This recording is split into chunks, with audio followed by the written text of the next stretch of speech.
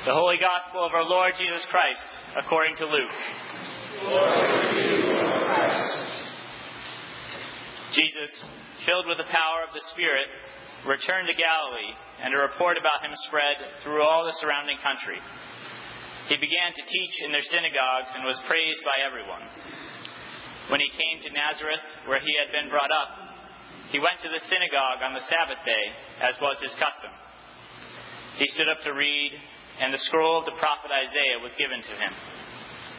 He unrolled the scroll and found the place where it was written, "The Spirit of the Lord is upon me, because he has anointed me to bring good news to the poor. He has sent me to proclaim release to the captives and recovery of sight to the blind, to let the oppressed go free, to proclaim the year of the Lord's favor." And he rolled up the scroll, gave it back to the attendant, and sat down. The eyes of all in the synagogue were fixed on him.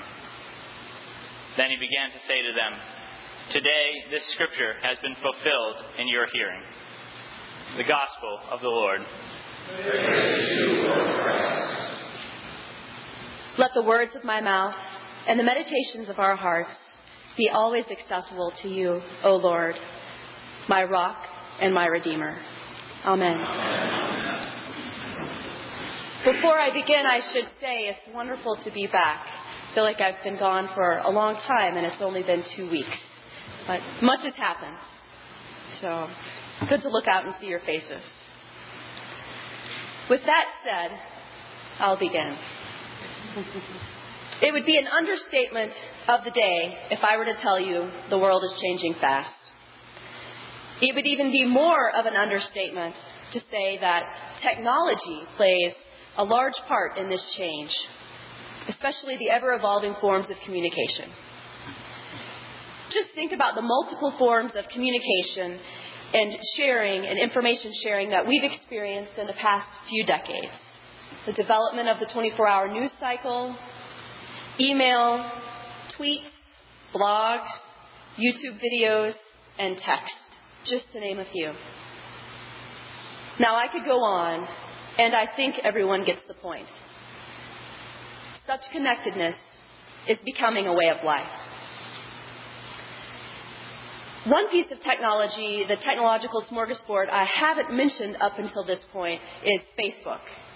I'm sure many or most of you are familiar with Facebook. You can share what you're doing on a daily, maybe some hourly, weekly, monthly basis.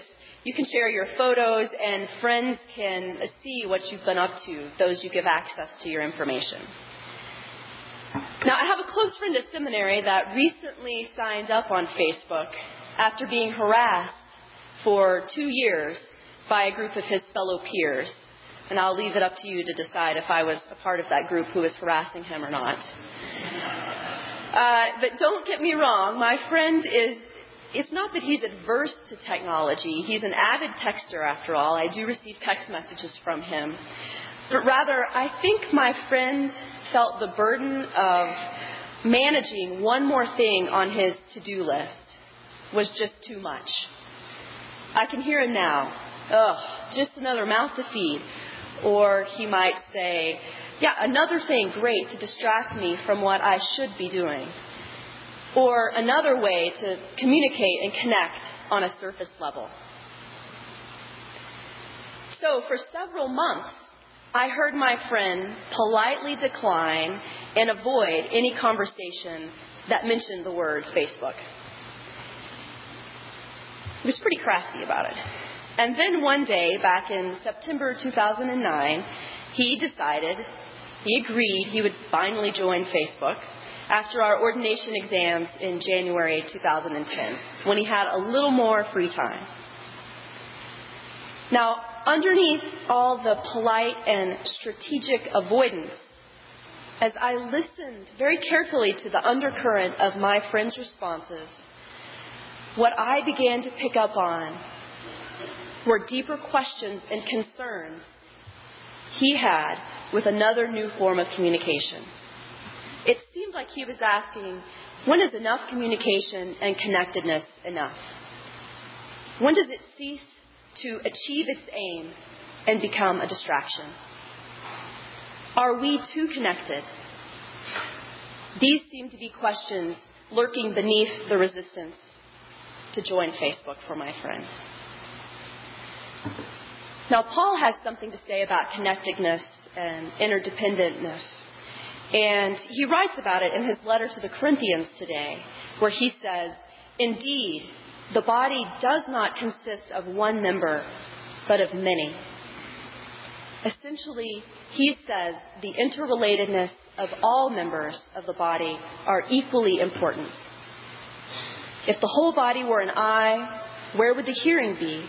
If the whole body were hearing, where would the sense of smell be? And it is, as it is, there are many members, yet one body. If one member suffers, we all suffer together. If one member is honored, we all rejoice together. Now, I'm happy to report I agree with Paul on all of this. And if we as Christians all lived into this part of our faith, the world could be and become a just place. But as important as I find Paul's letter and this aspect of Paul's letter, this is not my focus of the sermon today. Rather, I'd like to explore the part of Paul's letter that is not very often highlighted. At least I feel it's not very often highlighted. And that's the part that recognizes that it is God who does the connecting and the arranging of the interrelated members of the body. And this is a fact Paul reminds his readers, those listening to his letter, more than once today throughout this short reading we just heard. Paul is saying it is through God and being one in Christ that members are connected and interconnected to each other. To be in community and to communicate with our members, we must remember to place God in the center of our relationship. Now, for my friend, while Facebook offered the promise of communication and connection as he friended classmates from long ago and played Mafia Wars till the wee hours of the morning, it also promised potential distraction from other tasks at hand, primarily his relationship with God. Ezra too summons the people of Israel to this very same charge, this relationship with God, as he reads from the book of the law of Moses. And underlying the entire law of Moses is a reminder to the faithful of their dependence on and need for a relationship with God. And I sensed for my friend this resistance to joining was a concern that it was yet another impediment to deepening his relationship with God and with himself, so he could see the world on a deeper level. He seemed to be saying he wanted to make sure that his relationship with God was so strong that it could endure yet another set of 21st century distractions. At times, I must confess, I'm still discerning what newfangled forms of communication pose an impediment or distraction to my relationship with God, or constitute a new tool at my disposal to work for God's mission in the world. For I'll be the first to tell you, not all technology is a distraction. Consider the stories we witnessed in December of Iran's revolution via the Twitters on internet. This is something we never would have known without technology. Still, I find myself sharing similar concerns and asking the same questions that my friend was asking. Questions that seem to go against Paul's letter. Questions like, might we be too connected? Now, I'd pose this question to my friend if I thought I'd get a straight answer, although he's known me far too long to offer one of those. Rather, I think he would wisely answer my question with questions of his own. Well, Stephanie, I can hear him saying, are you able to concentrate on the task at hand while on the computer Or do you find yourself pointing and clicking mindlessly away? Are you glued to the internet for the latest news or fad and look up and an hour has passed and you wonder, what have I been doing? Do you have several hundred friends on Facebook, many of whom hadn't crossed your mind until you reconnected? Essentially, I think what my friend would ask me is, do you rule the need and the desire to stay connected through technology, or does it rule you? The proverbial, does the dog wag the tail, or does the tail wag the dog?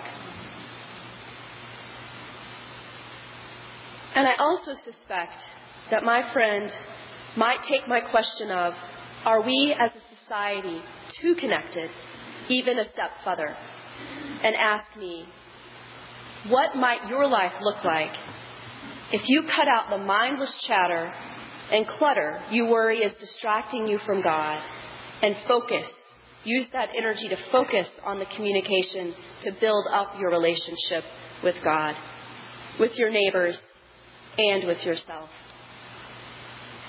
He might inquire of me, how well do you really know your neighbors and your loved ones? Do you know their favorite book? Do you know their favorite song? Do you know their favorite hymn or their favorite place to visit? And not only that, do you know what draws them to that book? Do you know what draws them to that hymn? Do you know the fears and the joys they hold inside? Do you know when they felt closest to Jesus in their life? These same questions could be asked of yourself. What is important to you and why? I can hear my friend asking me this now. These are the types of conversations and relationships I sense my friend was a little skeptical could happen on Facebook, and thus his desire to avoid the distraction. This, my sisters and my brothers, is our task. To live in the world while not becoming of the world. To many, living in today's world does mean surfing the internet. It does mean texting and blogging and Facebooking, and along with whatever else may come in the future. As Christians, though, living in the world means building up the body of Christ through relationships that resist mindless chatter and distract us from our relationship with God, while at the same time using new technology to share the good news of the gospel. And I think in order to achieve the task of being from the world, but not of the world, we must remember it is God who is at the center of arranging the members of our community, tempted as we might be to think otherwise. It is through God we are connected and find meaning and find relationships, despite all the potentially snazzy and alluring distractions. Ultimately, we cannot be too connected to God. For it is God who connects us and arranges us so that we can build and be the body of Christ together. Amen.